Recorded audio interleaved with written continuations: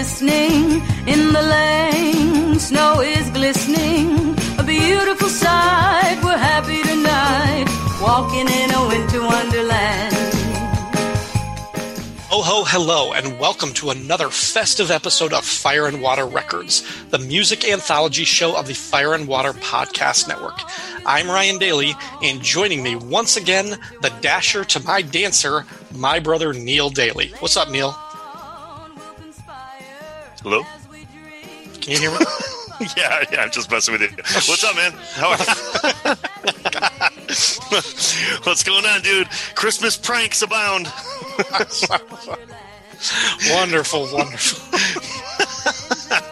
Hey, man, how are you? Good. I kind of forgot this was Christmas. I thought we were doing another Chicago Bulls retrospective thing. So we could. I'm sure you've got your 17 more pages of notes for that one. All prepped up. Actually, yeah, I wrote some more for part 2, but yeah, no, I guess it is, come to think of it, it is that time of year. I think we should, let's, what do you say? Let's do Christmas Volume 3. Yeah, sounds good. That sounds good. It is great to be back for our third annual installment of A Very Daily Christmas, our seasonal celebration of the songs that make our Christmas merry and bright. This year, we each brought 5 new songs to play for you guys and discuss why we like them, what the songs say about this time of year, and the whole spirit of Christmas. But we have also got a few bonuses along the way based on some of the listener feedback we received last year. And speaking of that, once again, you guys are great. We got a lot of great comments on the Fire and Water website, which you can always find at fireandwaterpodcast.com.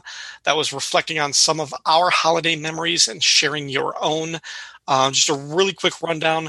We got comments on last year's show from David A. Gutierrez, Clinton Robinson, my friend and neighbor Chrissy Carr, Santaran, Chris Franklin, Diablo Frank, Liz Ann Oswald, Gord Tolton, Paul Hicks, Rob Kelly, and Ward Hill Terry. We also received additional likes and shares on Facebook from Pat Sampson, Gene Hendricks, Max Romero, Richard Field, Siskoid, Van Z, Hal Jordan, Shag Matthews, Sean Myers, Tim Price, Ted Kilvington, Jay Campbell, Ivan Chudley, Brian Linton, Abba Daba, Billy Dunleavy, Robin Moore, Sean Brock, Chuck Rodriguez, James Young, Sean Emmons, Max Traver, and Mike Zamkowski. Thank you so much, ladies and gentlemen, for supporting this podcast, and we hope that you enjoy this one every bit as much. That's pretty impressive, man. That's it. Our list of fans is growing exponentially. So, yeah, I think we might be onto something here. Before we get started with this year's song selection, was there anything in particular kind of motivating your picks this time around? Any kind of theme or organizing idea? Honestly, that's a really good question, and the short answer is no, not really. The longer answer is I feel like this annual podcast is still kind of in its infancy, where I wasn't ready yet to spin off into strategic genres or like to focus on my individual playlists, which we talk about every single year. I'm still at a point where I kind of want to keep it random to not alienate a specific viewing set. Like once we get to whenever we get around to doing my Christmas Tecmo, trance podcast list, there's a whole bunch of non-clubbers that are not going to really be interested in that one. So I didn't want to lose that people yet. So long story short, no, I kind of wanted to sprinkle a little bit of it around. And much like our theme every single year, the tracks that I chose for this are by no means my specific favorite tracks. Mm-hmm. They're just either influential or they mean something or there's a reason I want to talk about them or something along those lines. Yeah, some of these songs that are going to be on my list, I've heard for the first time just within the last month or so. Because I did sort of have a theme, which is mainly just it was really influenced by when I started making my list, which was like a month or so ago. And it was just kind of more reflecting my state of mind and the state of the world and the country right now, what's going on. So the first couple of songs that I had that when I was putting my list together were much more bluesy and more soulful. And I decided that instead of trying to balance out my list, I would just lean into that sound because that was what was making me feel happy at the moment. So that genre and that kind of inspired by the Black Lives Matter movement, as well as like some really incredible get out the vote organizations led by many Black women in particular.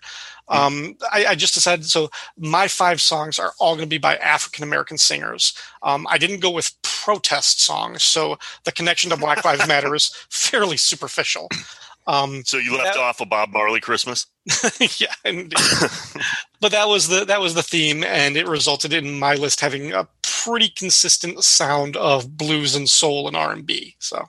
Well, cool, because inadvertently, some of the songs on my list actually aren't too far off. They could have made your list too. It wasn't a conscious choice on my part. Yeah. But I really, I think we'll talk about this at some point, and I'm sure we've referenced it in years past. But I've always been heavily influenced by the Motown and soul Christmas period anyway. So those songs are always going to kind of filter onto my list, whether it be Jackson 5, Stevie Wonder, even James Brown. That's a prominent playlist that I focus on a lot every year of my 9 now. So. All right. Well, then let us dive into our lists. I'm going to start us off because I felt like, we joke sort of culturally. Everybody kind of jokes that Christmas comes earlier and earlier every year. It overlaps Thanksgiving now, and it's infringing on Halloween and other things. And we put the barricade down. You cannot celebrate Christmas before Halloween. We will put an end to that. But right. Although Target does. Target actually, I laugh about this every single year. I'm always running out on Halloween Day for some last minute Halloween decoration. That's just, I always have to do that. And every year it blows my mind because I'll go run into Target really quick during the day on Halloween. And there's no Halloween section anymore. It's Christmas already. So that's starting in October. Yeah. Yeah. But I think this year in particular, just because with Halloween and the election falling in just a couple of days, I think as soon as that was over, the country, our culture collectively just said, let's fast forward to the end of the year. Yeah. Just get everything and let's just embrace Christmas. Let's get to it. We need some holiday cheer. Let's do this right away. I actually totally agree. It's funny because the usual people on my social media sites that complain about me talking about Christmas in November, those people have actually kind of, this year in particular, I'm not getting the same pushback. I'm getting a lot of people like, oh, I love that song. And I'm like, really? Yep. It's November 4th, right? So with the push to get to Christmas as soon as possible, I'm going to start us off with the ironically titled "Waiting for Christmas" by John Legend. All the trees are light, all the holly streaming, the town has come to life, waiting for Christmas, but I still feel alone, searching for some meaning until you come home. I'm waiting for Christmas with you. Christmas without you, a long dark shade of blue. I feel like I've been waiting here forever. All right, John Legend released a legendary Christmas album in 2018. I've listened to the album a couple of times, and it's good. It's not great. It's a pleasant album to have kind of on in the background while you're chilling out, maybe drinking a glass of wine or eggnog or talking to the family or something like that. And the reason I kind of feel that way is I think the album holds together well as a whole piece, but I don't think there are many really standout tracks that kind of elevates. If you know what I mean. And maybe my example for that was I think the best song on the album is his cover of "Please Come Home for Christmas," but I wouldn't say that's one of the the top 3 best versions of that song. Certainly not compared to the Bon Jovi one that we've done. But not a bad album by any stretch. It's produced by Raphael Saadiq from Tony. This song, I did not know that. That's actually cool. Nice. This song I really, really liked, though. This is probably my second favorite song on the album. This song was co-written by Daniel Wilson, who wrote that song Closing Time for his band Semisonic. And it's just, I mean, like once I decided to lean into like this kind of sound, because I was familiar with this album, I was like, yeah, I love John Legend's voice. I really like kind of like his soul, his attitude, and his piano playing and everything. And I wanted to do something with this. So I knew I wanted a John Legend song, and this one became the obvious because we've already done a version of Please Come Home for Christmas. So that was it for this one. Cool. I actually agree with a lot of what you said. I wouldn't say I'm super crazy about this song in particular, and it certainly, it's not like it jumps above the rest of the album per se, but I like certain aspects of the song a lot. There are certain things that I like. I like the fact that, well, it's very John Legend in the fact that it's a stripped down solo piano song, but it lends that kind of stripped down solo piano, one vocal take vibe lends itself well to the narrative of the song.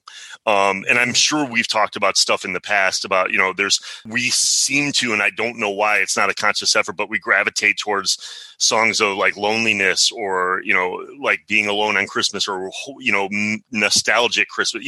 We favor the ballads. I think we've talked about that before. And the lyrics to this song are served well by him in the way he sings, his style of singing.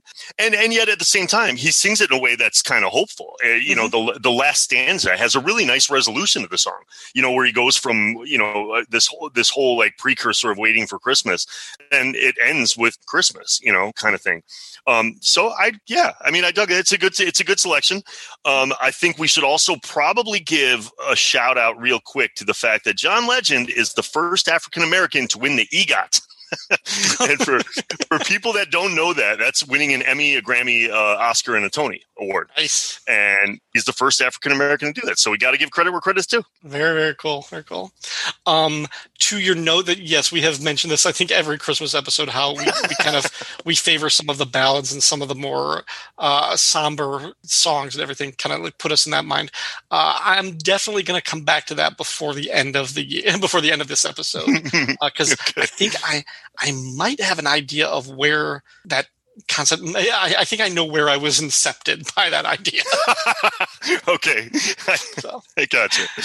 All right, what is your first track from A Very Daily Christmas Volume 3? All right, my first track, like you referenced at the beginning, this is a newer track to me specifically.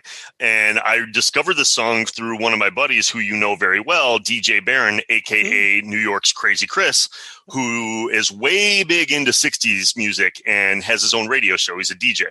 And he turned me onto the song, and it wasn't at Christmas time when he turned me onto it, but I listened to it a couple times, loved it instantly, knew it had to make this list. So I'm going with Christmas Time Is Here Again by The Flirtations.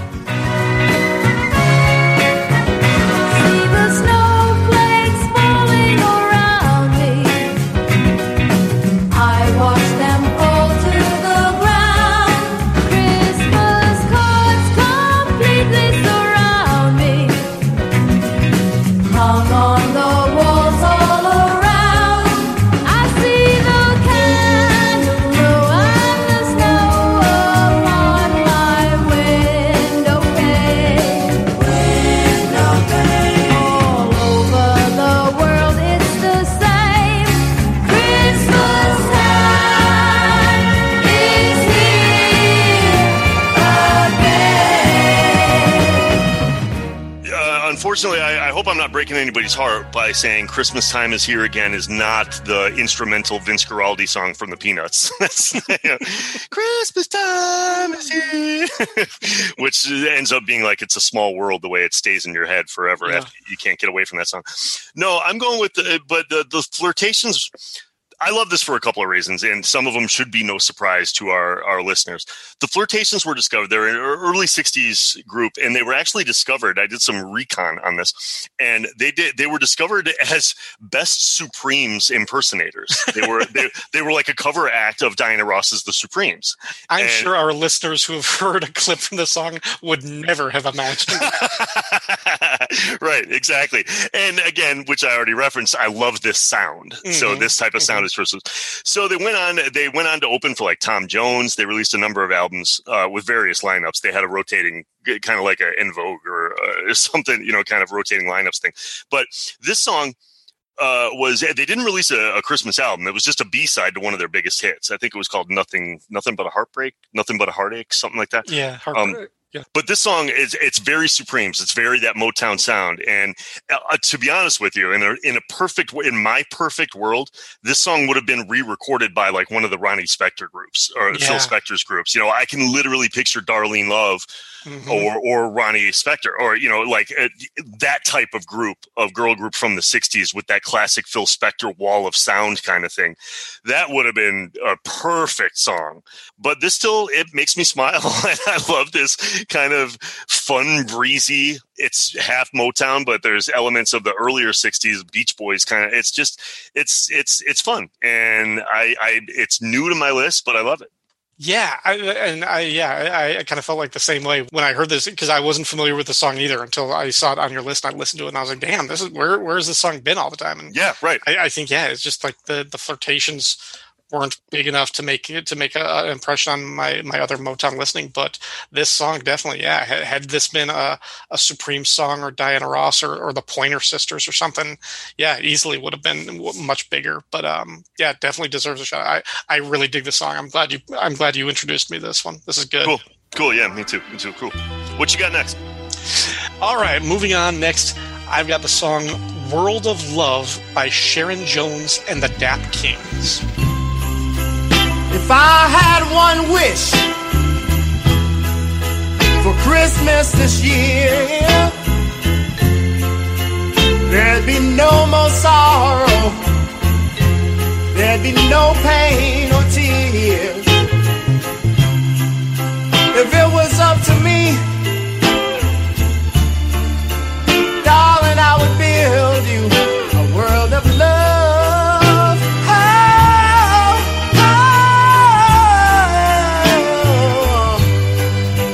Listen now, we would gather round that big Christmas tree, and we'd sing the song together. We wouldn't have no worries except for the weather. Watch the snow fall, go hang some mistletoe, y'all. It's a world of love.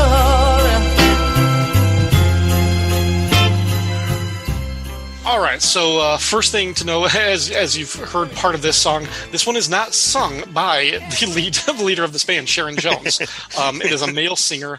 I believe, from what I've been able to look up, it's a blues musician named Binky Griptite who's doing the singing. That is a good name. I know, right? I don't know that for a fact, though, because I don't have a physical copy of this Christmas album. I've only listened to it digitally, so I don't have like liner notes or any of that indicia.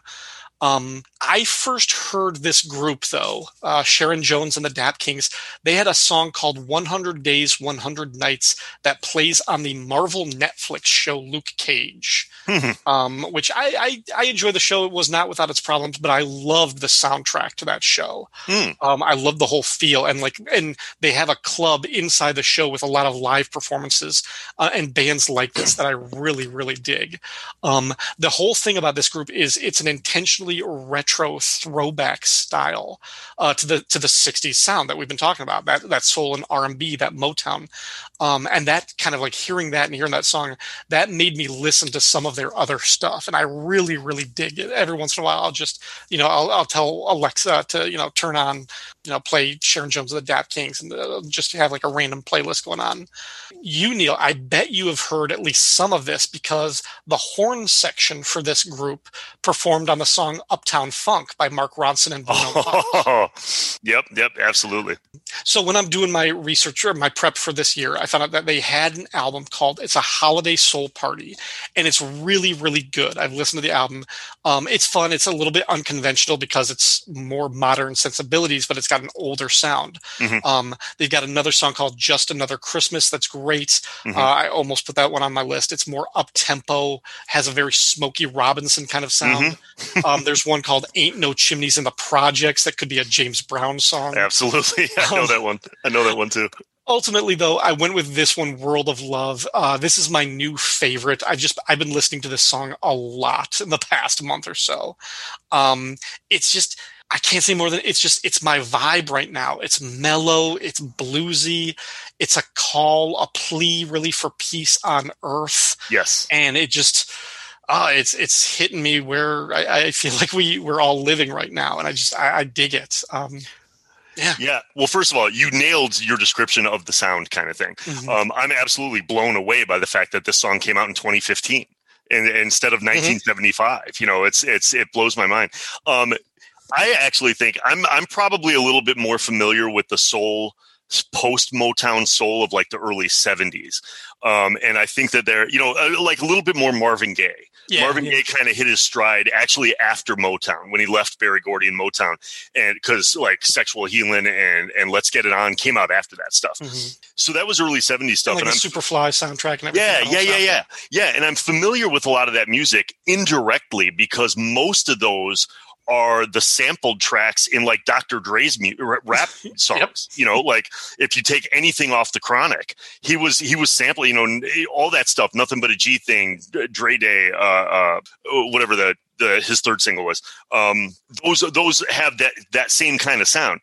And this group nails it. They absolutely nail that sound. It's like a much, much cleaner, better recorded version of something out of the early 70s. Mm-hmm. And it's funk, it's soul, it's all this stuff, but they create it perfectly and faithfully. And I think I'd heard the name before.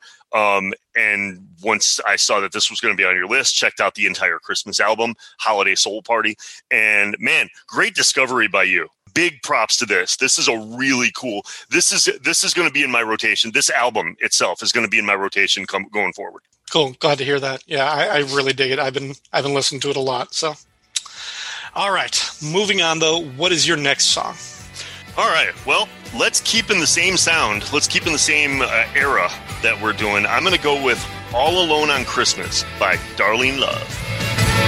The cold wind is blowing and the streets are getting dark. I'm writing you a letter and I don't know where to start. The bells will be ringing St. John the Divine. I get a little lonely every year around this time. The music plays all night in Little Italy. The lights will be going up on old Rockefeller Tree. People window shopping on Fifth Avenue. All I want for Christmas is you. I've gotta know.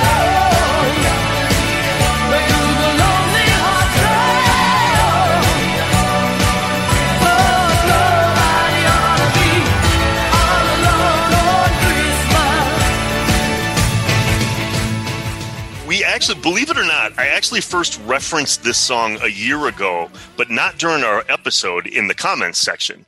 After I was responding to somebody talking about other songs and whatnot and blah, blah, blah. And somehow I threw this out there. But I knew I needed to come back and mention this in the podcast and make more listeners aware of this.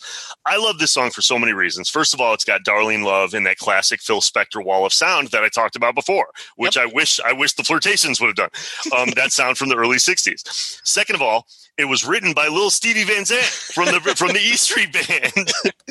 And it was recorded by the E Street Band, most of the members of the E Street Band, and the Miami Horns from 10th Avenue Freeze Out and stuff. So the song it's a cross between the Phil Spector 60s sound and the E Street Band. So how can one not like this? And Clarence Clemens brings his signature saxophone to the party, and it's just exactly what it feels like. It was first released, and then here's the third reason why I love this song. It was first released on the Home Alone 2 soundtrack. I think it was actually written for that movie. I believe it was written just for that movie. A movie which I've never actually seen, by the way. I'm preface that. But do you remember, and Ryan, this is going in the Wayback Machine right now. Do you remember Dad taking us to Chicago to audition to be extras in the movie? I do. God, I do now. Yes. Yeah. This was before I moved to LA. It was before my ill-fated role in Hoffa.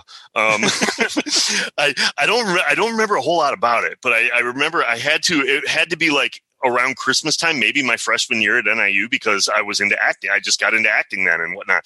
And I think they were auditioning. I do remember it was like somehow I talked Dad into going, and I'd never even auditioned before. It was like, I don't know what this stuff. I didn't know what a cattle call was or that type of thing. But we were all shocked when we got there. Dad took me and you downtown. And we saw like 500 people lined up outside a theater in downtown Chicago.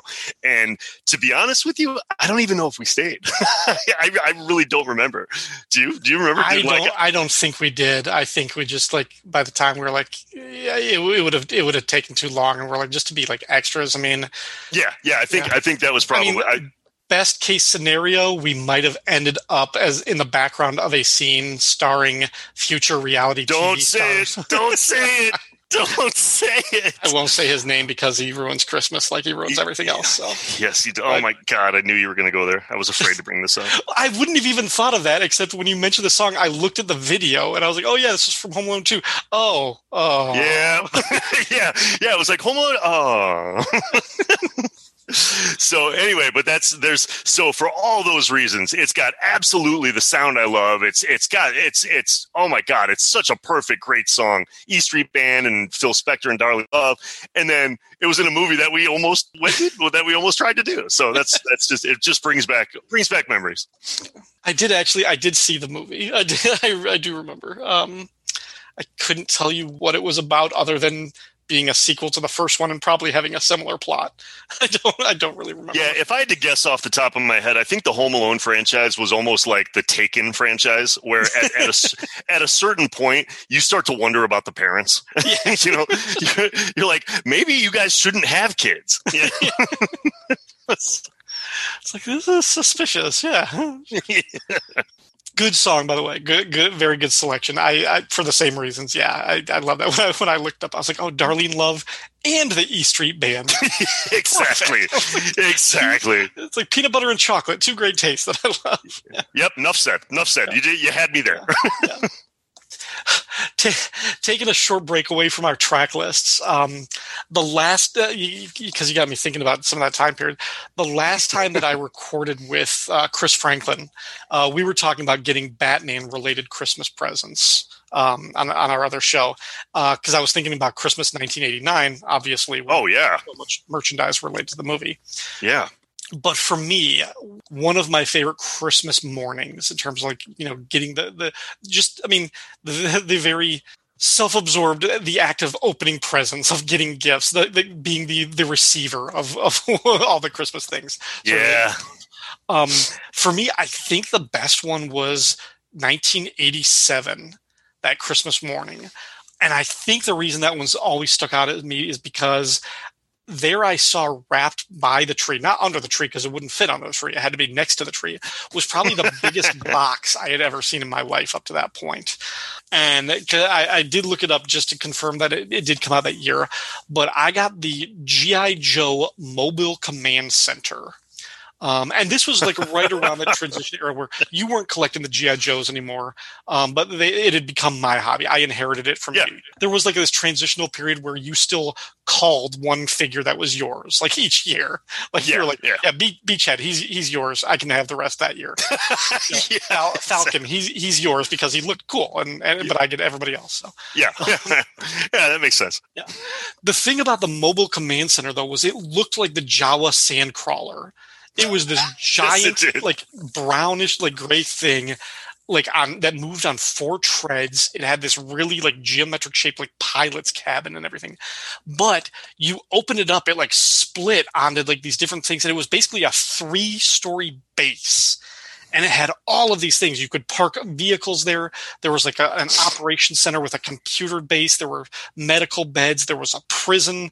There was like an armory. There was just like everything. It was like the base, but like the actual like mechanics that went into this, there were like stairs and like drop chutes and everything like that. It just like everything that you could have, and it was big and it was mobile, as the thing would say. So I love that vehicle, and I had that for so long, way longer than I needed to be collecting and playing with G.I. Joes. I held on to that, and it was just like, it was just so important to me. It's like one of my all-time favorite toys, and I just remember seeing the box and how big that was to a kid, like 6. Yeah, no, it's funny that you mentioned that because I have a distinct memory. That was in the box unwrapped, like you had to open it through the wrapper? Yeah, I remember seeing the box, because I also remember there was maybe like every other year or something. I remember Santa actually would like unbox something for you and set it up and spend all night setting it up by the tree so that when you woke up it was ready to play. and I don't remember, like, maybe it was just a handful of things, but it was usually like some sort of G.I. Joe action base kind of setup thing like that. I do remember that for a little bit. I'm surprised, and thank God you never got like the aircraft carrier thing. I don't know if that would have fit in our living room. Oh God, no. I think Colin, our cousin Colin, was the only person I know who had that, because I think I only saw it in real life once in his bedroom. That's awesome. That's cool. It's funny. It's neat. That you have these, like, this great memory. Like, the weirdest thing, and this is a strange sort of like, my favorite Christmas memories growing up are probably yours. And the reason, and I don't mean it. No, I'm serious. It's like a weird thing. Like, first of all, we were dirt poor, for most of my early years. So mom and dad going to school and working part-time and trying to put themselves through college, it was just, so we had nothing. So I just don't really remember getting anything. I would get like, I would probably get like one toy a year, and it would be like Steve Austin, the Bionic Man, or something like that. There was only a handful of things, but nothing really memorable. But by the time that you were born, and then when you came into your prime, like between the ages of, say, like 7 and 14, that's when, our parents finally, got to like financially stable. They worked themselves out of the hole that I dug them in.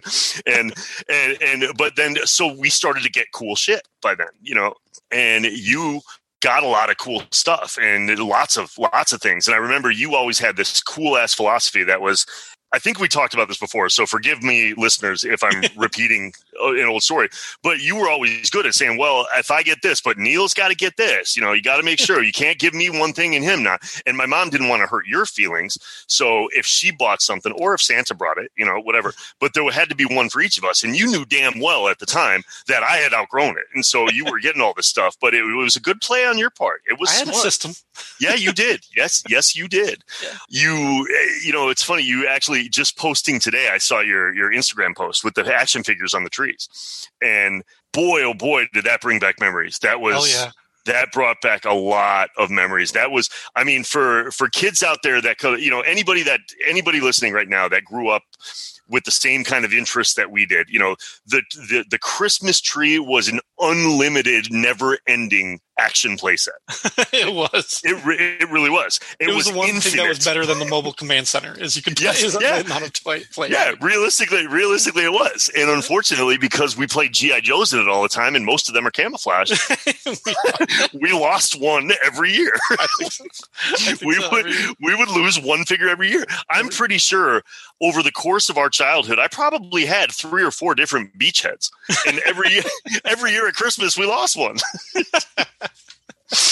So, yeah, that's anyway, those your memories are great. They're probably mostly mine too, because I always thought that was that routine that we had. And by the way, it was so systematic year in and year out, because you'd get super excited. And you were a pain in the ass to get to go to sleep. And then when you finally did go to sleep, that's when Santa would come and do all the work and stay up all night. And I know mom and dad went to bed early, so it had to be Santa by himself, staying up all night, putting everything out. And then about 4 o'clock every morning, you'd wake up and you had this thing. Remember our rules. We couldn't move anything around by the tree, but we could look through our stockings. That was the rule. So every year you went first, you went out by yourself to snoop to see if Santa came. And you'd be like, oh my God. Because that was also the one night a year mom would let us keep the tree lights on all night instead of turning them off when we went to bed. Yeah. So if the Christmas lights on the tree were on, you knew Santa came. And so you saw that, you would see the presents, and then you would, and I know for a fact you would reorganize them and you would count how many you got. I know you did, and then you just put them back. But then you'd come and get me, and then you'd jump on my bed and be like, Neil, Santa came. And so then we would go out, and we'd look at the presents, and then we'd go by the stockings, because we could go through the stockings. So we emptied out all of our stockings, and we were like going through like, oh, cool, I got gum. Yeah, and stuff like that. And we'd look and see what mom and dad got, and it was, whatever, and then put it all back. And then about 6 o'clock, we would somehow find a way to distract ourselves. I don't know how we did it, but for about 2 hours, we would last till maybe 6 a.m. And then then all of a sudden you were like, okay, I'm going to wake mom and dad up. And all the time. And every year, mom and dad would always say, you can't open them till 7. Can't open them till 7. And every single year we opened them between 5:30 and 6. Every single year. Because you wouldn't take no for an answer. You were that systematic. It was amazing. It was amazing to watch. I just I remember all of that vividly, and I don't know if it was just a begging or crying or making an argument. It couldn't have been making a convincing argument. It must have just been wearing them down. Oh, it had to be. It had to be. I mean, because we were for some reason, some way or another, it's like, okay, they could say no and then say we're going to sleep in for another hour, but there's no way you would let them sleep. You know, there would be so much freaking noise in the house that they were just like, oh my God, okay. So, I remember so many years we were done opening presents at 6:30, and then we were like, all right, well, now what do you want to do? Well, the year after that, 1988, was when they gave us the Nintendo, which I think was their way of distracting us. And that was brilliant because then we adopted the new philosophy, which was you could get one present, the one present that we gave each other, because obviously Santa hadn't come yet. So it could be the one present that we gave each other on Christmas Eve. We were allowed to open it. And if it was a Nintendo game, that solved all the problems. Everybody we would go into your bedroom or whatever, the Nintendo room, and we would play a game for the next 24 hours, and mom and dad could actually see. So that was brilliant. That was such a brilliant idea. It was an expensive thing back in 1988, but the investment paid off for them. Yeah. Oh God, do you remember when Nintendo games were? I remember Super Nintendo games once they got up to be like $60 or $70. It was it was ridiculous. All right, let's get back to our list. We're still doing that. Yeah, we're still talking about songs, and I'm going to do one that's a little bit familiar because for the third year in a row, my list includes a version of "Oh Holy Night." This one might be the last time, but I make no promises to that. But this is certainly a version that I do love, and it's "Oh Holy Night" by Aaron Neville. Oh, holy night, the stars are brightly shining. It is the night of the dear Savior's birth. Long lay the world in sin and error pining, till he appeared and the soul felt its worth. A thrill of hope, the weary soul rejoices, for yonder breaks a new and glorious morn.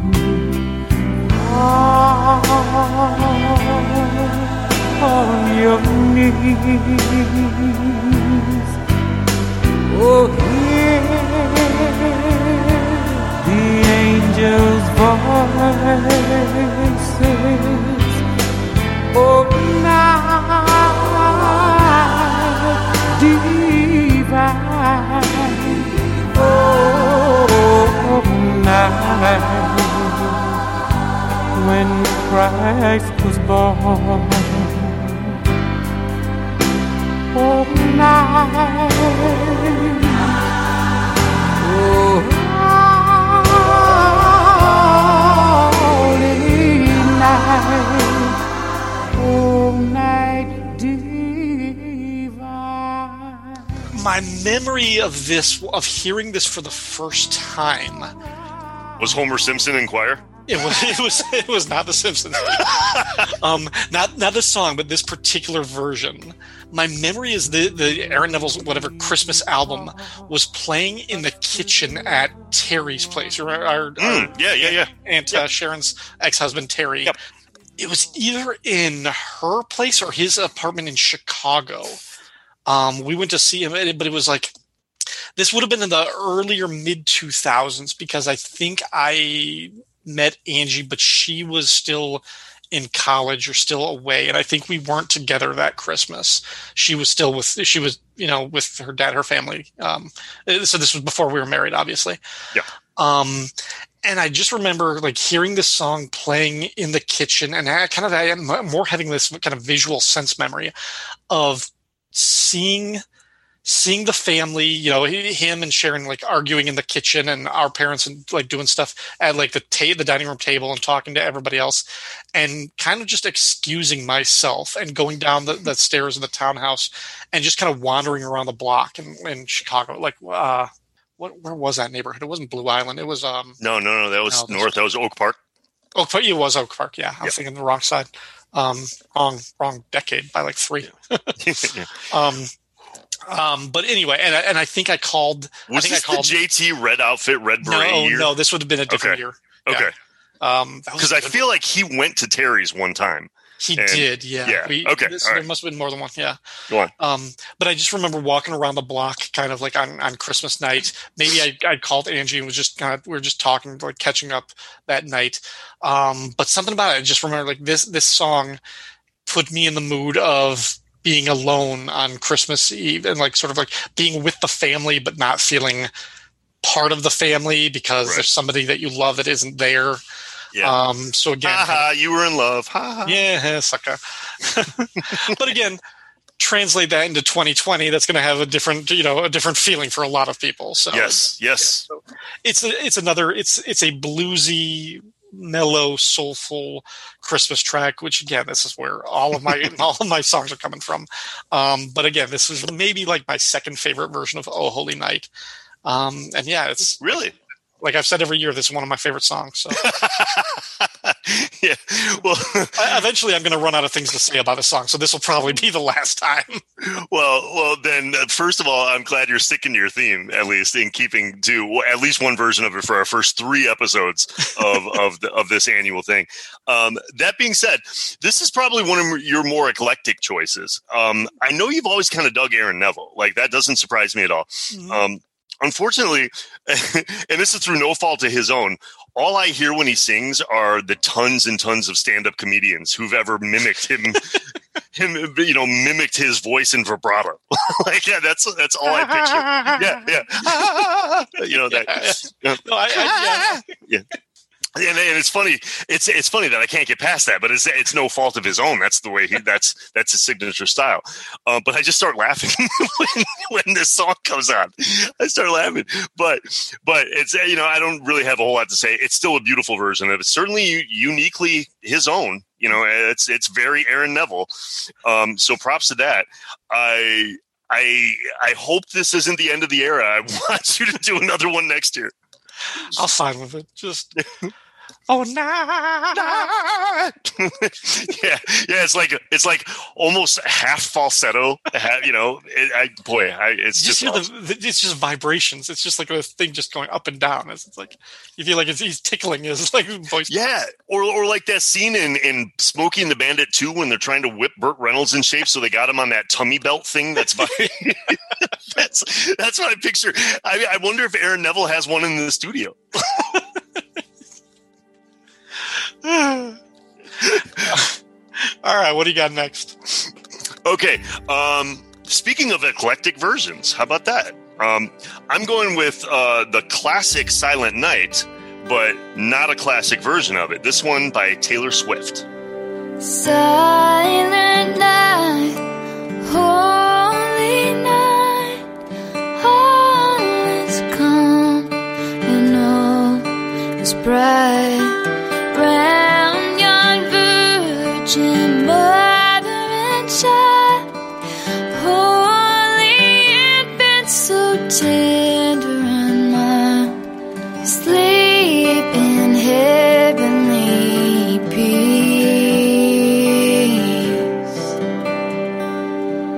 Sleep in heavenly peace.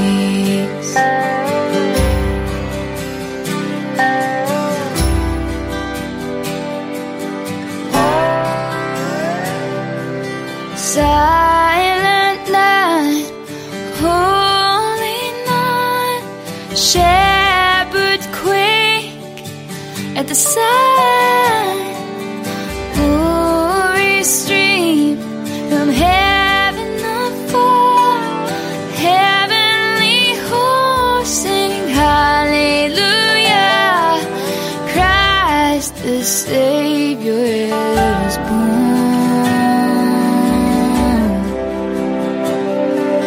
Christ our Savior is born. Okay, ironically, of all the things I just mentioned about Eric Neville's songs are the things that I actually really like about this one. So I don't know, call me a hypocrite or whatever, but there's no right or wrong answers when it comes to personal taste, things like that. You know, I'm not as crazy about the Aaron Neville's being so unique to him, but this one is completely falls off the radar. You know, it's a completely different, you know, so like you, I chose this one over a ton of other versions of the song, and I have this song on just about every Christmas playlist that I have, probably more than one version on each. And I chose this one because it's specifically because it's different and it's uniquely Taylor Swift. It's probably it's probably the weakest vocal performance of all the versions I could have chosen. You know, I mean, I'm putting this up against like Christina Aguilera or, you know, Celine Dion or Josh Groban or something, or Andrea Bocelli. So it's certainly not the most powerful vocal performance of all of them. But the reason this version grabs me is because she completely rearranged the song. Yeah. She rearranged the melody and the chord structure of the song and turned it into like this sort of pop country riff that's not even the chord structure of the song of the classic version. And that's tough to do with such an iconic Christmas song that everybody knows. And I have no doubt that there's probably a great many listeners that are going to think it's blasphemy to do this. You know, they're going to say like, no, you can't do that. You can't take this, you know, this biblical hymn that everybody knows and then make it your own. But that's why I like it. Now, bear in mind, folks, listeners, that I'm not saying this is my favorite version of the song. But because it's different, because it's fairly obscure, I think, right. You know, considering Taylor Swift is as big as she is, I don't think a lot of people know about her version of this or her Christmas stuff. So I found it worth mentioning and possibly, like we say at the beginning of everything, you know, possibly exposing some of our listeners to something new and something different. And we've talked, you know, long story short, we've rambled on and on and on before about cover songs and things like that. Well, this takes the cake in terms of what we want out of a cover song. She made it her own. Yeah. Yeah, I don't think there's anything wrong with trying to do something unique and even as not audacious but ballsy kind of rearranging the melody for such a universally known song. Like that was my problem. But like the first, it did take me a few listens to actually get into this song. The first time I heard it, it was just like it was a physiological thing. I'm like, oh, she's doing it wrong. I was like, oh, she missed it. No, wait, what? How? Like, why is she singing it this way? And I had to kind of I was like, okay, I'm seeing what she's trying to do here. And then the more I gave it a couple listens, I was like, okay, she's just trying something different. I respect that and I like it. It's a cool enough version for the attempt to try something different, and that's pretty cool. Yeah. I honestly, I had almost the same reaction you did. I read the first time I ever saw this version or saw her or heard it. I think she was, she had to be about 16 years old. I mean, this is going way back into her when she was a kid, right. But I was at like a Rockefeller Christmas tree lighting ceremony on primetime TV, like NBC or something. And she comes out and plays it acoustically. And I remember kind of like you, when she started, I kept being like, oh my God, she's doing it wrong. Like, I was embarrassing. Yeah. I was embarrassed for this poor 16-year-old girl. It's like somebody screwing up the national anthem, you know, kind of, I was like, oh my God. And then all of a sudden I was like, wait, that melody works. It's really weird, but that melody works. And of course, at that time I was like, hey, I can play this on the acoustic guitar. You know? I'm like, oh no, I love it. So, but yeah, for all the reasons I think we're both in total agreement. This may not be everybody's favorite. It's not my favorite, but it's a really, really cool and, like you said, ballsy attempt to make something interesting. All right. Before we continue our list of our own songs, just like last year, we got a lot of listener recommendations, a lot of listener suggested songs I'm not going to go through all of them, but we did get a really cool, very, again, talking about eclectic and diverse sampling. I picked out one that I just want to showcase really quickly. This was submitted by Diablo Frank, and this song is I Don't Intend to Spend Christmas Without You by Claudine Longet. You went away, you told me you weren't coming back.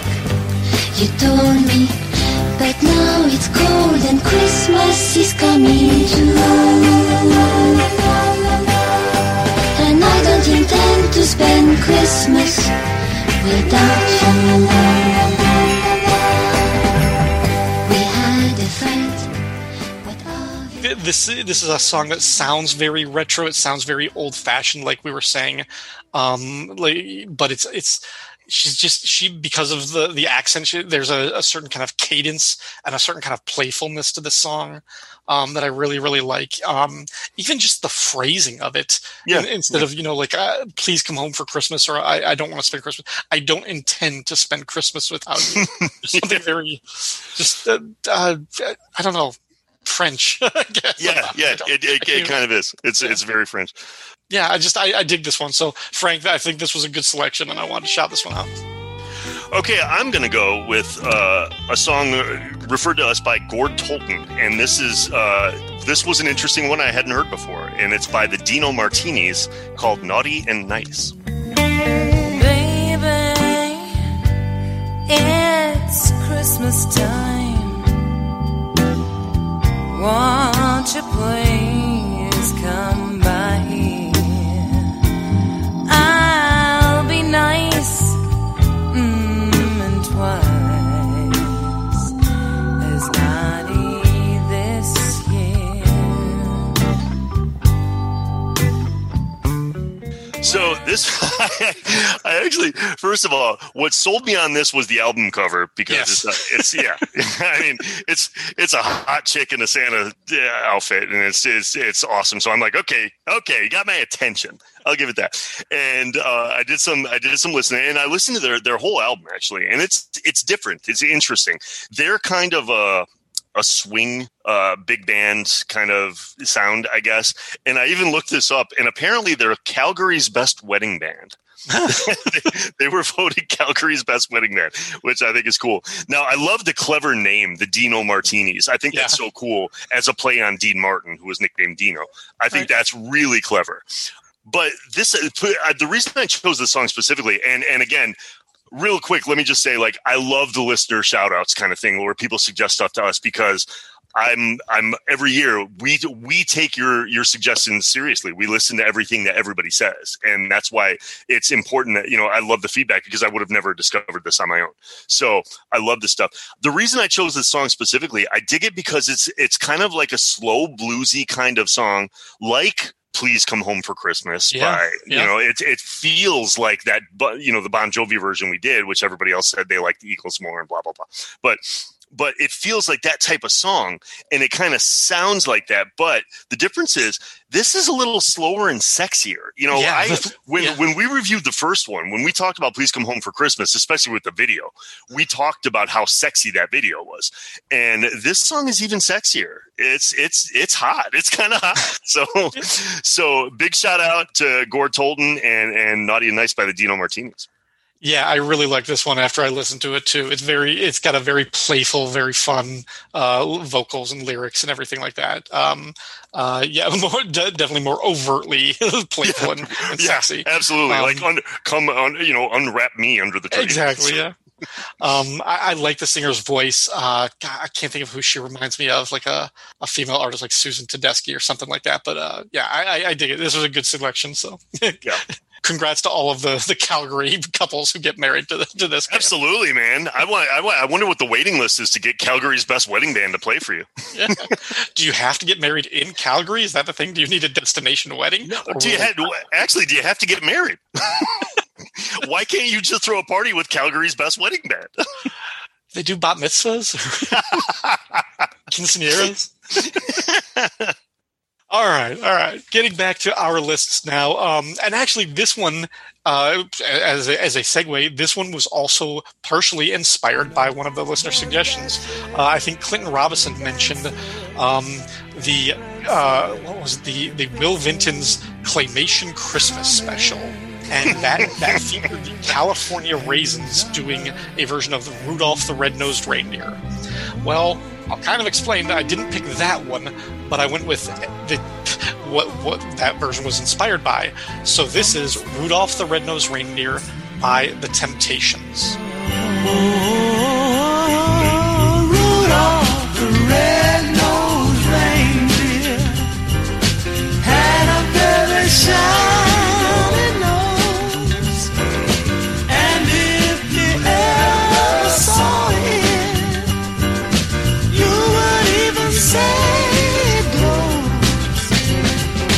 All of the other reindeer used to laugh and call him names.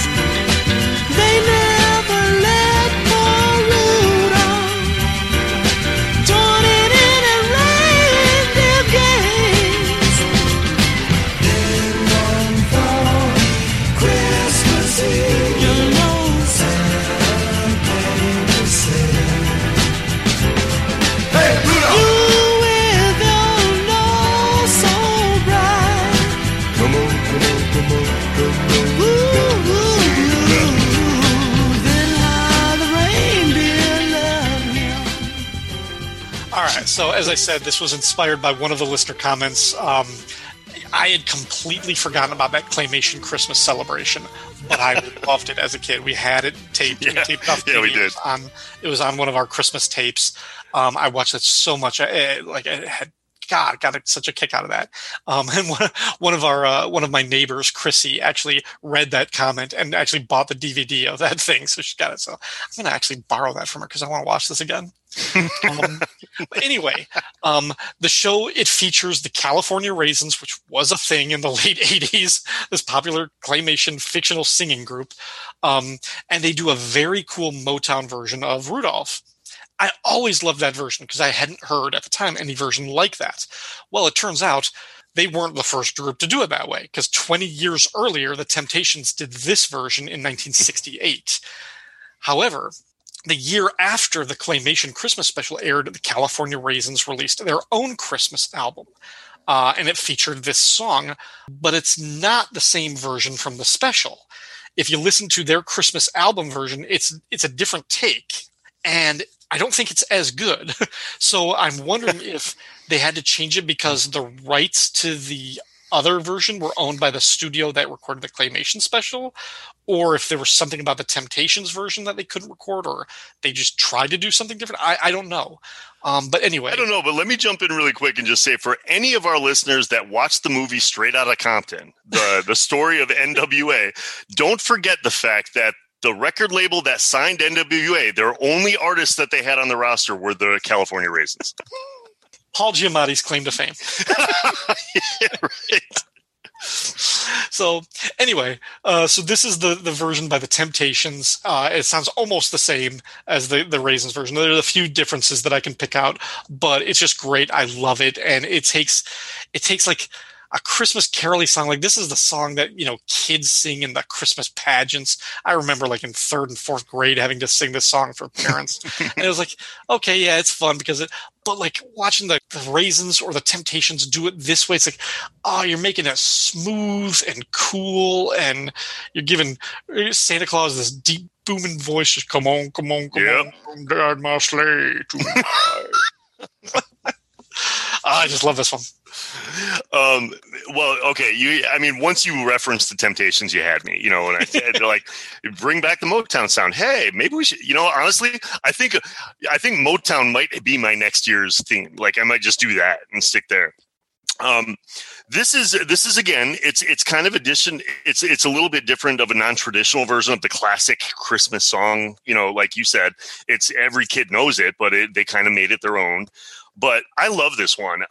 We've already discussed how infatuated, I've said it over and over again with that early kind of 60s Motown soul sound, especially when it comes to Christmas music. That's my most popular playlist that I play throughout 6 months of the year. Mm-hmm. But here's the cool thing about this. I love this because it showcases all of the voices in the Temptations better than a lot of their songs do. It's like if you listen to this song, obviously they can harmonize. Everybody knows that they were one of the first boy band kind of groups type thing from the 60s.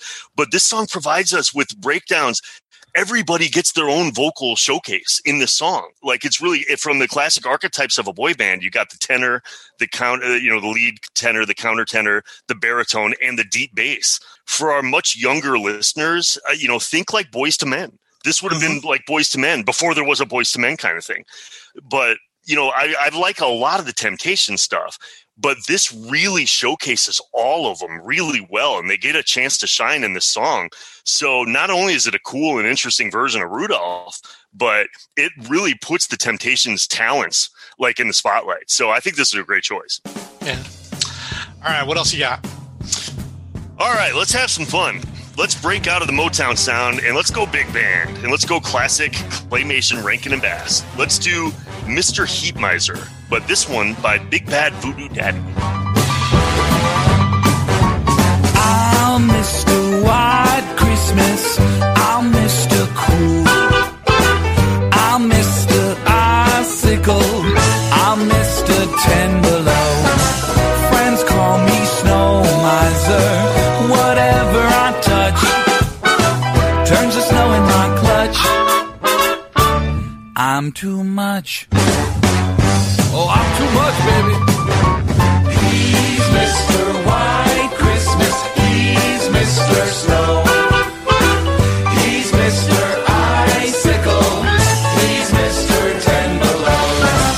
Friends call me Snow Miser. Whatever I touch turns to snow in my clutch. I'm too much. Okay, originally from the 1974 Rankin and Bass classic, A Year Without a Santa Claus, where Mrs. Claus, for people that aren't familiar with it, where Mrs. Claus has to go to both the North and South Poles and get the Miser brothers to stop feuding and compromise, otherwise Santa won't come out on Christmas Eve. And eventually the boy's mom, who's Mother Nature, gets involved and straightens everything out. Now, a little backstory about this song, though. I'm going to tell you why I chose this. This special wasn't really big on my Christmas radar growing up. It wasn't as notable or as popular as Rudolph or Frosty or even 'Twas the Night Before Christmas. Remember that one with the mice and stuff? Yep. This one wasn't. I don't remember it being played as often, and it just wasn't on my radar. But leave it to a good old buddy of mine, Swed. Right? Swed got me into this because that's Swedberg to people that don't know him, but he's Swed to us. Because he sang this song over and over again, year after year during Christmas break. I just remember and he even he would walk around and kick step and do jazz hands, like the little minions of the Heat Miser and the Snow Miser do. He just did this thing, and I remember the first time I saw him do it, I didn't know it was from. I thought it was something he made up. I was like, man, you're weird. And then at some point he told me, he's like, you got to watch the show. And then I saw it. And then the Heat Miser and the Snow Miser with their big hair and these fat little bodies and all this stuff. It was just awesome. So I got into the song. I got into the special later in my teens and 20s then. But it was the 2004 release of Big Bad Voodoo Daddy's Christmas album that really closed the deal for this. People may have heard of them from the late 90s and the early 2000s after Swingers came out. There was a resurgence of that 1930s and 40s big band kind of swing sound. And I've got a whole playlist dedicated to big band and swing Christmas too, with a lot of Brian Setzer Orchestra and stuff like that. But I'm getting off the subject. These guys, though, Big Bad Voodoo Daddy just killed this song with their version of it. And for all the reasons we said before, I love people that take chances and do something original and make it their own and everything. This is going to sound crazy, but I love this song because they didn't do any of that. This is exactly like the original song from the TV show. It sounds identical to it. And that's why I love this one. Go figure. it's one of the most fun Christmas songs, like Yeah. that I can think of. You're right. Like there's this old school quality that hits you, like the nostalgia of like the Rankin and Bass Christmas specials. It feels very kind of throwback, but the recording quality and the sound gives it like this sort of modern relevancy. Yeah. But still being, an old one. It's just, it's not campy or kind of jokey or schmaltzy, but it kind of plays to that same funny, like, kid sensation. I don't know. Sure. Yeah, no, I kind of get the same feeling when I listen to the song. It's like, you hear Christmas music in the malls all the time. Well, not this year, but like in years past, when you're shopping and stuff. But I remember, when it's always kind of standard, generic stuff. And then I remember, like, if you ever, as a kid, when the Grinch song came on and you were out shopping, you were like, oh my God, they're playing the Grinch, because it brought you back to the cartoon. This song kind of has that feeling to it. Yeah, no, I agree. We've talked about Christmas specials a couple times associated with some of these songs. Yeah. And I did kind of want to shout out, because we sort of challenged ourselves thinking about some of our favorite Christmas specials, some that we would mention. Back a few months ago, when we did our Very Daily Halloween Volume 2, I talked about Garfield's Halloween special. Yes. And keeping with that, I wanted to come back and talk about Garfield Christmas special. Of course you would. Which, as I described to you, I was like, it's a lot like the Halloween special. That, it's just kind of going along. It's Garfield. He's singing. He's doing his kind of things. And then it takes this hard right turn thematically. Now, how would you do that with a Christmas special? But again, this was one that I liked a lot as a kid because it was on my Christmas tape, and I couldn't figure out, like, why. I was never a big Garfield fan. I didn't read Garfield comic strips. I didn't like watching the shows, but I really loved these two specials. And this one in particular, I think is partly because this one is very similar in ways to the story of A Christmas Carol, in terms of there's a parable nature to this, where Garfield is a selfish creature. He's just thinking about what he can get for Christmas. He's thinking about present. It opens up with him having a dream about getting the gift that keeps on giving, all these presents. He doesn't want to go to John's family's house for Christmas. He's like, why can't they come to our house? Why do I have to uproot my life for these people? All he thinks about is Christmas dinner. Like he's not really in the spirit of Christmas. And throughout the course of it, he gets there. By the end of it, he even has this little speech by the end of the show where he's like, "It's not the giving, it's not the getting, it's the loving." And I was like, "Oh, that's schmaltzy," but I dig it. I love it. But there's a moment, like this quick little scene in the middle of this kid's cartoon about a talking cat and his dog, his idiot dog, that the family, John's family, because they go and see his mom and his dad and his younger brother, Doc Boy, and their grandma is there too. And the family is gathered around the piano singing Christmas songs. And Garfield notices that the grandmother is over by the window in her rocking chair. And it's like the room is dark, like the lights are out. And Garfield jumps up on her lap and she starts stroking him. And she starts talking about her husband, who is dead at this point. And all of like the past Christmases, she's reflecting on, when they were when they were young, a young couple, they didn't have much money, but he always worked hard enough to put food on the table and to give a little bit of Christmas joy to the kids and the family. And you're watching this, and like, as an adult, I start to bawl. I'm like, oh my God, how are they doing this in this kid's cartoon? But like, even as a little kid, I just remember there was something darker and sadder in this moment, but still really beautiful and really heartwarming. And I think maybe this like imprinted on me at such a young age that I've always had this association with Christmas of this little aspect of the Christmas time and the spirit, that for some people Christmas sucks. For some people Christmas is a really lonely and heartbreaking time. And I think we're going to feel that a lot this year for a lot of people in this country. Man. So the fact that she was going into this, I was like, maybe the reason I always gravitate to those Christmas ballads is because of this show and what this imprinted on me. That was like, your inception point. Yeah, this 2-minute monologue by Grandma as she's stroking her cat, thinking about her dead husband. I'm like, oh, man. So, But I don't know. For that reason, this has always been one of my favorite Christmas specials, and it's one that I still come back to every year. Grandpa was a proud man, a strong man. He was a good provider. We never had much money, but we always had plenty of food on the table. And he always made something special for me and each of the children at Christmas. Men like him didn't feel like they could show much affection outwardly to the children, but on Christmas, it was okay. He always pretended not to be excited on Christmas morning, but his eyes gave him away. I think it was his favorite day of the year. Sometimes I wake up in the night and I can still feel his strong arms around me. This is the night I miss him the most. Wow, that's first of all, that's funny. It's funny that you keep going with Garfield. This year. I don't think you did any other holiday specials, so I think we're done. Right. Okay, good. But no, you touched on a lot of the same things for a very interesting way that I identify with if I was going to reference one of my favorite childhood all-time Christmas specials, I would probably say the Charlie Brown Christmas. Mm-hmm. And I think it's got a lot of the same thing. It's the whole overarching concept of that, or the story, the plot of that is Charlie Brown's losing touch with the spirit of Christmas, the feeling of Christmas. It's become commercialized. And of course, he, in his Charlie Brown way, over analyzes everything and tries to intellectualize all this stuff and talking about the commercialization and the monetization of all these things. And he's lost touch with it. So they get him to direct the Christmas show and the Christmas play.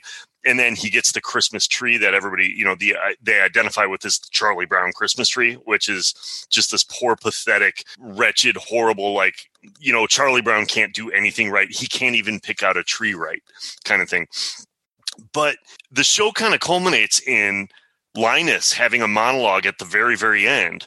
He actually, and this is like cutting edge stuff. I don't know how this got past censors and standards and practices, because he does a biblical verse. He reads an actual biblical verse. But essentially what it does, and even as a little kid, and I remember as a little kid not getting it, it wasn't like, I didn't quite get what he was talking about when he's referencing, the shepherds and, coming to Jesus and whatever it was.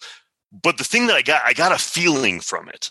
And that was like, there was something I identified with as a feeling, because you got to remember in that particular place in the show, like all the music stops, the lights go down, and it's just a spotlight on Linus. And he goes on for about 3 minutes. I want to say it's like 2 or 3 minutes long.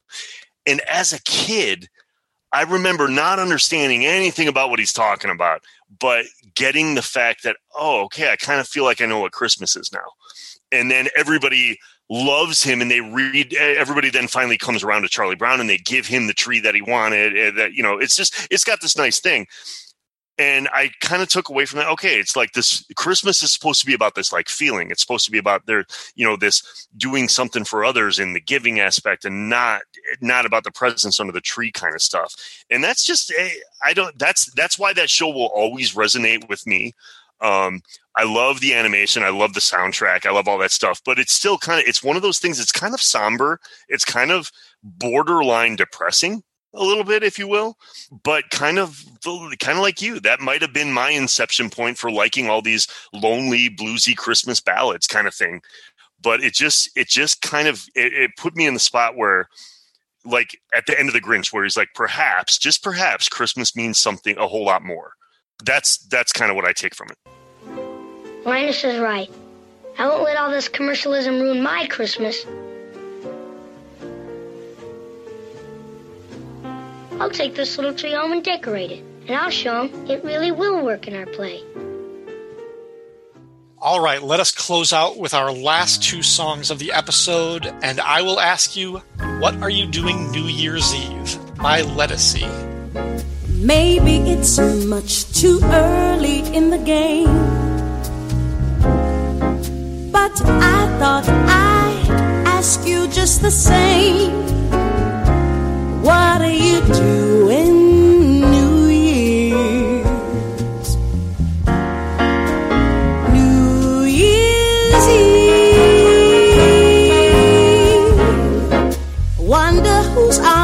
will hold you good and tight. When it's exactly 12 o'clock that night, welcoming in the new year, New Year's Eve. This song was originally written in 1947 and was actually never meant to be a holiday track. The writer actually didn't want this to be associated. It's like the person is supposed to be like calling his shot. Like he's so bold that he's asking, "What are you doing New Year's Eve?" Like some far in the future date. But it's kind of gotten lumped in with a lot of like Christmas music now. And Ledisi recorded hers for a 2008 album, It's Christmas. I had heard of her, but I hadn't heard of this album or the song until this year. The vibe I get from this one is the end of a holiday episode of a popular TV show. Mm-hmm. Like this, This really sounds like, I'm almost surprised if I hadn't heard this one, like during an ending montage of a David E. Kelly show, like Ally McBeal or Boston Legal or something like that. Yeah. It has that kind of bluesy, jazzy, very sweet, overly sweetness, but it's very pleasing and very easygoing. And it kind of it makes me think of walking down a city street in a light snow, arm in arm. The camera is pulling away from us, kind of a sense of the ending of a year or the ending of a chapter. And just that felt very welcoming as a sort of farewell for this one. And it's just, again, more of just kind of being in the headspace of liking the sound, liking her voice, and just kind of it's very cool, very refreshing, and yeah, sonically that's all it is. Yeah, I think it's very interesting. It's almost apropos that you would choose this, considering so many things you've referenced earlier after every song is about where we're at in 2020. You know, like trying to speed through Christmas and everybody, you know. It's very interesting that I think a lot of people right now are wondering, can't wait for New Year's Eve. You know, I think they're like, they need the calendar to turn. Yeah. So that makes perfect sense. I got to tell you, I think this is my favorite pick of yours this year. I love this song on my slow jazz Christmas playlist. I've got versions of I'm familiar with the song. I've got versions by Ella Fitzgerald and Frank Sinatra, Dean Martin, and more. But this one was new to me. And it's instantly one of my favorites. She has such a beautiful tone in her voice, and the jazz band behind her is so in the pocket musically. It's like they're like all like, I mean, sharing the same brain wavelength kind of thing. They're just there together, like a good jazz band really can be. It's weird because this version of the song sounds so classic and timeless, yet it's modern at the same time. It still has a modern hint of it. But I've definitely caught myself kind of in the last few years drifting away from the bombastic female singers of the 90s and the 2000s. You know, for a long, you know, all the big overpowering female vocalists that feel, you know, like the Christina Aguileras or the Celine Dion's or the, you know, all these people that every song sounds like they're auditioning for American Idol. You know? There's something about this. It's beautiful and it falls perfectly into the category I love with like candles and a glass of wine and Christmas tree lights at night and slow dancing with your significant other in front of the tree kind of thing. But there's something you know, actually it's funny. I'm just thinking about this now. You know, I mentioned American Idol. One of the notes I remember Simon Cowell used to always say in the first couple of years of the show, and then I stopped watching it, but he always used to say to certain singers, just sing the song. And it, you know, I, as a musician, I get that. I get that line. It's like these people are trying to showcase. So they go on these ridiculous runs, like, you know, to end a song. And it takes something away from it. It's like, okay, you can do that. That's fine. But just sing the song. Right. This version encapsulates that. It's like she just sings the song and it's beautiful and it's amazing. And this is my favorite pick of yours. Very cool. Very cool. All right. Close us out. What do we got for the last song? All right. I hope everybody's sitting down for this one. This has been a long time coming, and it's worthy of discussion for a number of reasons. So let's get into it. I'm choosing Baby It's Cold Outside, and I could have chosen 1,000 versions of the song. But as a point of reference, why not? I'm going with Michael Bublé and Idina Menzel. Okay, so here we go. Okay, this has long been one of my all-time favorite Christmas songs. Ever since ever since they invented karaoke machines, I've probably got like 5 or 6 different versions of the song before on various playlists, and my personal favorite version is probably Dean Martin's, like the first one I heard. Or there's actually a really good, like I like Bing Crosby and Doris Day, even though the recording quality is very, very poor and old. It sounds like an analog AM radio kind of thing. It sounds poor, but it's beautiful. I don't know. They're all pretty similar. And I've got a bunch of others that Ryan, you and I have kind of gone back and forth with that all sound similar. Mm-hmm. But I love this one because I love these two singers. They're both fantastic. So why not? This is perfect. Now, I knew I was going to choose this song at some point for our annual podcast. And I was thinking about this as early as our first one. I just had to wait for the right time. And as you know, and as our listeners know, or I hope they know, this song has actually garnered quite a bit of unfortunate negative attention over the last few years, especially with the growing and evolving Me Too movement and the Time's Up movement and stuff. So I needed to take some time to collect my thoughts, I guess, and make sure that I could be objective and unbiased with my justification of listing the song and not react emotionally as I've been known to do. So let me explain for the people that aren't familiar with what I'm talking about. Let me give you a really quick synopsis, really quick backstory. A couple of years ago, Affinity Magazine ran an article that was titled "Baby It's Cold Outside" is actually a song about rape. That was the name of the article. And singling out a number of lyrical passages in the song, most ominously being the line where she says, "Say what's in this drink." Right. That seems to be the one that everybody kind of focuses on and thinks that, oh, it's a date rape drug. She's been roofied, yeah. Yeah, she's been roofied. And that led to an endless parade of major radio stations banning the song from their holiday playlists. And let me be crystal clear about this, first of all, for everybody listening right now. I'm one of the biggest supporters and proponents of the Me Too movement you'll ever see. I'm absolutely in favor of that. And I support every woman's right to be heard and right to empowerment and all that stuff. But despite what the QAnon Karens would have you think, Baby It's Cold Outside is not a song about rape. It's not. I'm sorry. Baby It's Cold Outside was a duet written by Frank Loesser and his wife, Lynn. Keep in mind, this is his wife, in 1944, and it was just to be performed at Christmas gatherings back then. They debuted the song at a housewarming party for their new home, and it became an instant hit. It was written in an era when seduction was not synonymous with sexual assault. You didn't need to sign a consent form to hold a girl's hand, and men weren't all assumed to be vicious predators. In fact, the only vicious person in the song that gets referenced is the woman's aunt. But we'll get to that. I'll come back to that later. So what I'd like to do is I'd like to take a quick moment to run through the lyrics in the song. I want to play them for you, and I want to describe, and I want to break them down. And make sure that everybody's aware that this song, again, in 1944, written by a husband and wife as a playful back and forth cat call kind of thing. It's not a date rape song, and radio stations can re-add this to their playlist. They're all wrong. So let's go into the beginning. Let's go. This is exactly why they're wrong. I really can't stay. Baby, it's cold outside. I gotta go away. Baby, it's cold outside. So at this point, he's simply a man who knows the lady in his life is preparing to leave, and he's doing his damnedest to try and get her to stay for just like 5 or 10 minutes more. He even says that.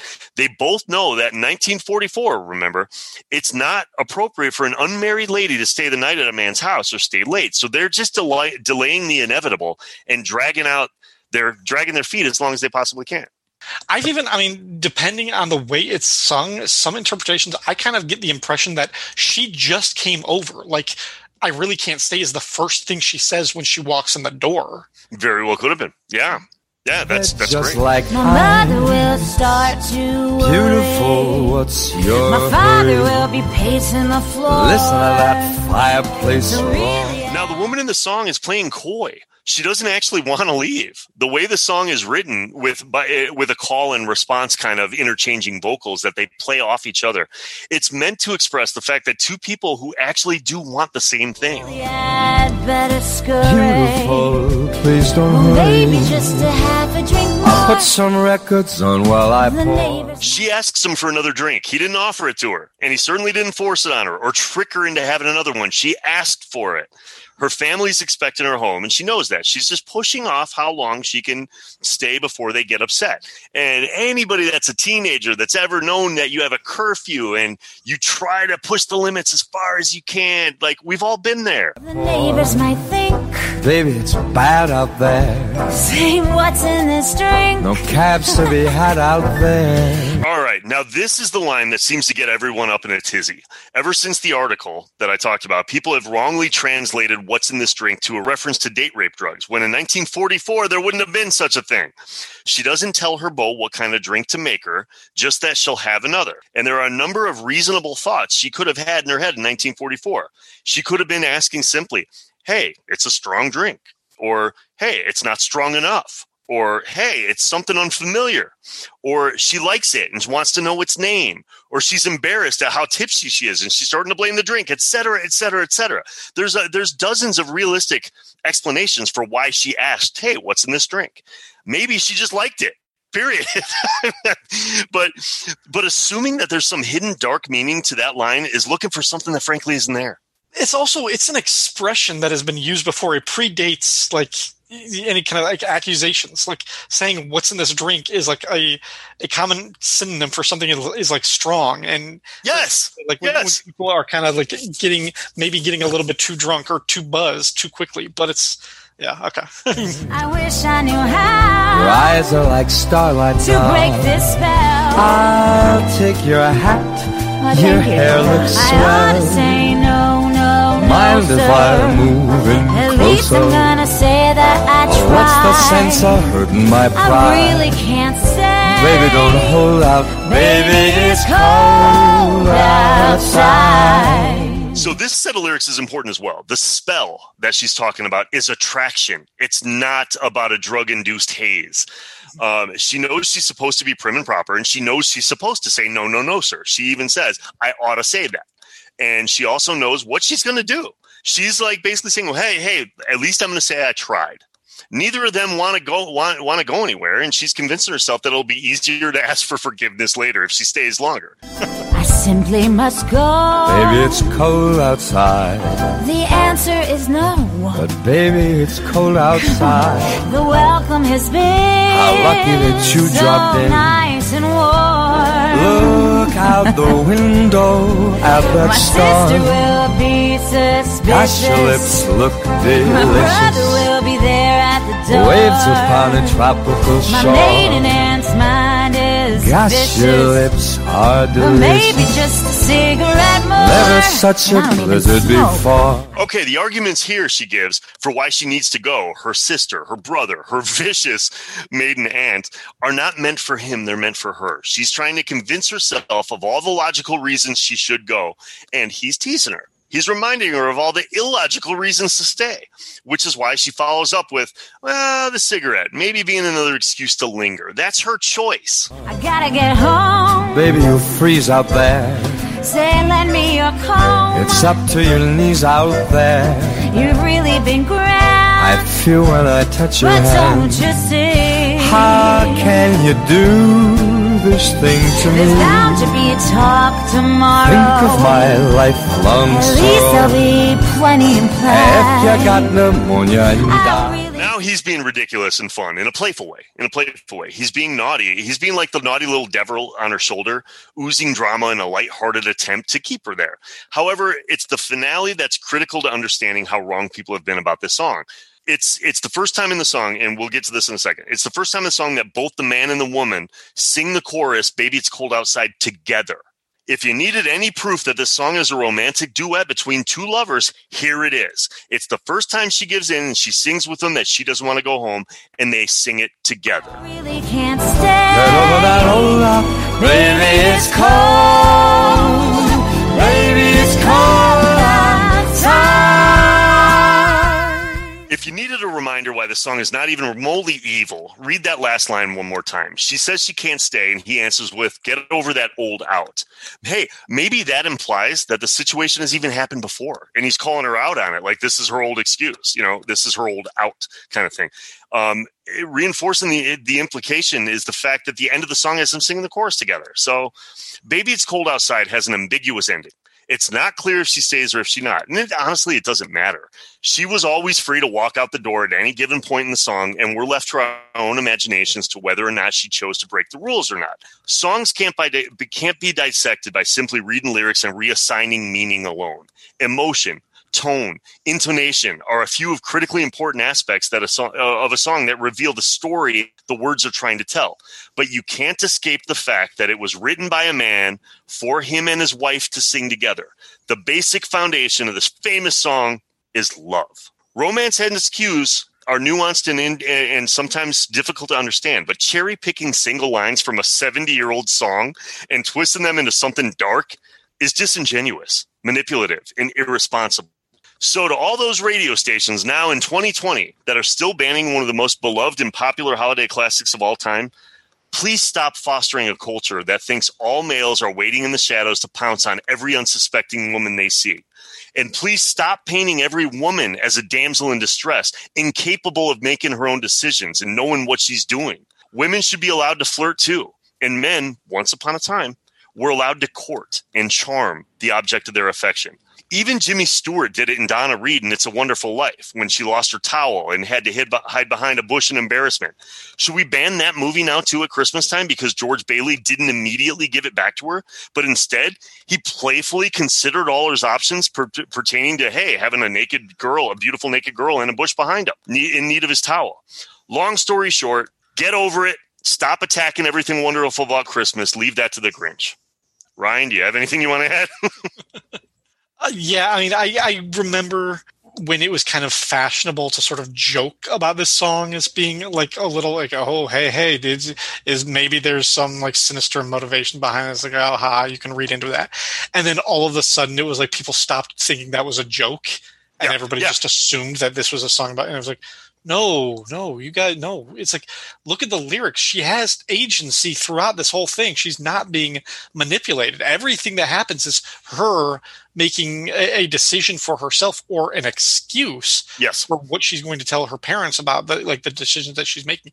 He's not forcing her. Yeah. And I mean, he wants something. So he's saying, he's like, it's really snowy out there. You might not be able to get a cab. And, he's definitely, he wants something, but he's not drugging her. He's not poisoning her drink or anything like that. No, he's being playful. I mean, he even says, like, think of my lifelong sorrow if you got pneumonia and died. Like, that's going to, it's all playful. It's like, I do think, I mean, this version by Michael Bublé and Idina Menzel, it does have sort of a complicated, like, insert in the middle of it when she says you're very pushy, and he says, I like to think I'm opportunistic. Yeah. Like, okay, maybe you didn't need to add that part, but still, it's like, but yeah. So I completely agree. I think this is a fun and playful song.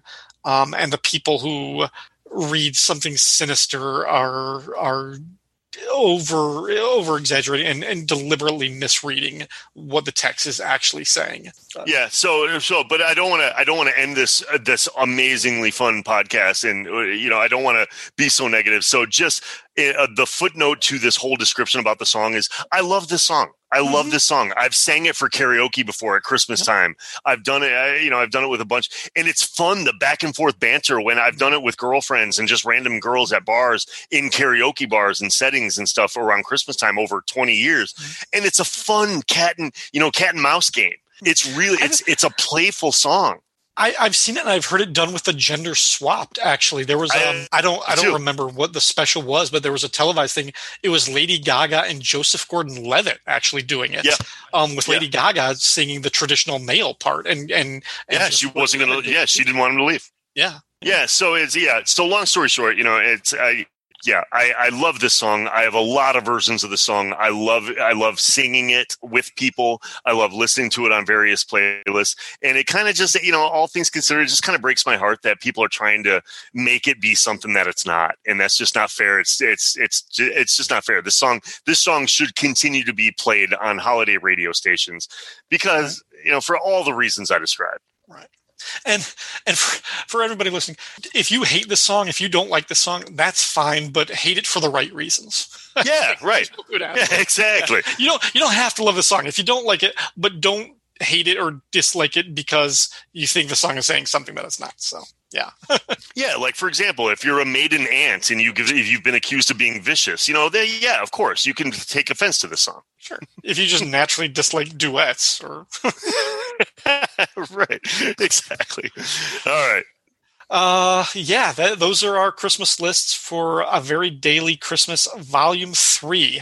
So yeah, all of these tracks will be available on the latest playlist. And I want to give a very special holiday shout out to a friend of the podcast, Michael Bradley. He has been doing on his own. He came up with it, and I thank him all the time. But he has been curating our Spotify playlists for every episode, putting up the songs.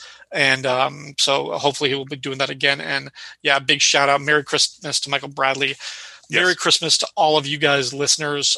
Same as always, you can leave us comments on Facebook, Twitter, or the website, fireandwaterpodcast.com. Give us your feedback. We always love hearing your Christmas song selections. Is there anything new that you've heard? Yeah, I personally, I think that I love the feedback for this particular series this annual podcast that we do more than all others, because I think we get the most suggestions back. I love that aspect of it, and I want to incorporate more. I'm always on the search. So when people turn me on to a new song, or, even if just in the comments, like last year or after the first or second year, there were probably 20 different comments, of songs that maybe I'd not heard, or maybe I heard but forgotten about, or they weren't even on my periphery kind of thing. I love hearing back from the people that listen to this. Right. And certainly the year 2020 has been a kick to the balls for a lot of people. And yes, it has. Right to the jingle balls. Right. Hopefully this holiday lifts your spirits, lifts your mood, gives you some sort of some release, some catharsis. And music has always been a big part of that. It certainly has been for us. Hopefully it is for you too. So if there's a kind of Christmas song or kind of Christmas music or Christmas specials, Christmas memories, your favorite presents that you unwrapped, something about the season, whether it's Hanukkah or Kwanzaa, other holidays. Festivus. Festivus.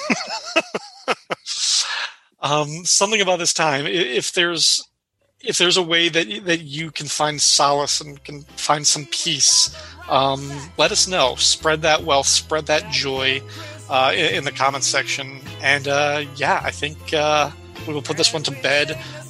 Folks, you should be hearing from us one more time before the year is over, but you'll definitely hear A Very Daily Christmas Volume 4 in about 365 days or so. Give or take. I'm already making my list. Can't wait. It's a world of love. Fire and Water Records is a proud part of the Fire and Water Podcast Network. Feedback for the show can be left at fireandwaterpodcast.com, as well as Facebook and Twitter. Special thanks to our Patreon supporters. For information on how you can support the Fire and Water Podcast Network, visit patreon.com/FWPodcasts. If you like this show but don't wish to support us through Patreon, please go to Apple Podcasts or Spotify or wherever you download podcasts and leave a nice 5-star review for Fire and Water Records. Every review helps push this podcast to a wider and wider audience. All music clips and quoted lyrics are used for entertainment purposes, and no copyright infringement is intended, including those that we sang ourselves. As always, thanks for listening. Happy holidays. Happy holidays, everybody. Thank you. Just for this one day now. Well, then maybe the whole world just might. Maybe we might find a way to make this feeling last all year round. Don't you let the children down. Listen to me now. Whether you're agnostic, Muslim, Christian, or Jew, children of the world, they're depending on you. Let me say it again. It don't matter if you're black, you're white, you're blue, you're Chinese. Everybody, we got to get together, please. It's a world of love. We can have a world of love. All the beautiful people hanging out together. Holding hands, sing a song.